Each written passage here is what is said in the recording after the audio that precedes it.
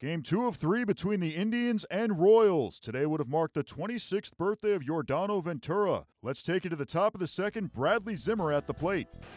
Curveball, high fly ball, well struck, deep right center. Bonifacio and Cain to the wall, and gone. Zimmer. So a hanging breaking ball. Zimmer took over the wall in deep right center. It is 3-0 Cleveland. There it is, to the gap. It will score one, and it might score two. Line to right field, and that's going to go all the way to the fence. Merrifield scores. Gordon scores. Flashed into left field. 6 runs in the bottom of the 5th inning. The pitch. A grounder towards short. That's off the glove of Ramirez into left field, and 2 runs will score. Oh my goodness, Cleveland's defense has haunted them in this inning. Royals win this one 12-5. The Indians had 3 errors in the game. Carlos Carrasco gets the loss while Jason Hammel improves to 2-6. He goes 6 2/3, allowing 3 runs on 5 hits while striking out 7. With his double in the 5th, Whit Merrifield extends his hitting streak to 18 games. That's the longest active streak in the majors.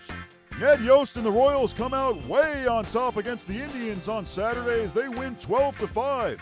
Here's Yost on the victory. Great game. I mean, really good game. The home run to Santana, first pitch on the attack, getting after it.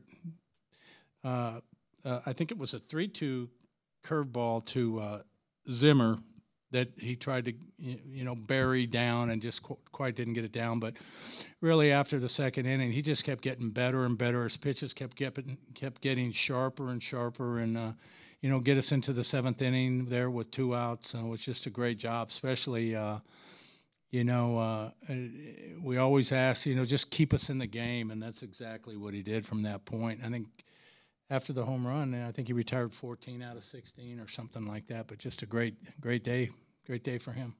The offense was pretty impressive, but, Hammel, that was equally impressive. But, to put a 6-run on there in the 5th inning was big, and then tacking on late, with another barrage there, I think the 7th inning with 5 runs, and then Salvi's, RBI double there in the 8th, stacked the runs up. Lorenzo Cain goes 3 for 4 with a home run and 3 RBIs in the Royals' 12-5 victory over the Indians on Saturday. Here's Cain on his performance. Yeah, Carrasco, he's a tough pitcher, so for us to get a few runs off him early, get him out of the game early, was huge for our offense. So we continue to tack on after that, so that's what we need to do to keep going. Yeah, we need everybody to produce to get back to where we want to be. And like I say, we need a tough lineup, 1 through 9. So if we continue to swing the bats like we did today, we'll be a tough team to beat. Jason Hammel improves to 2-6 after the Royals' 12-5 victory on Saturday. He goes 6 2/3, allowing 3 runs on 5 hits with 7 strikeouts. Here's Hammel on the victory. For the most part, stayed in the strike zone with quality pitches.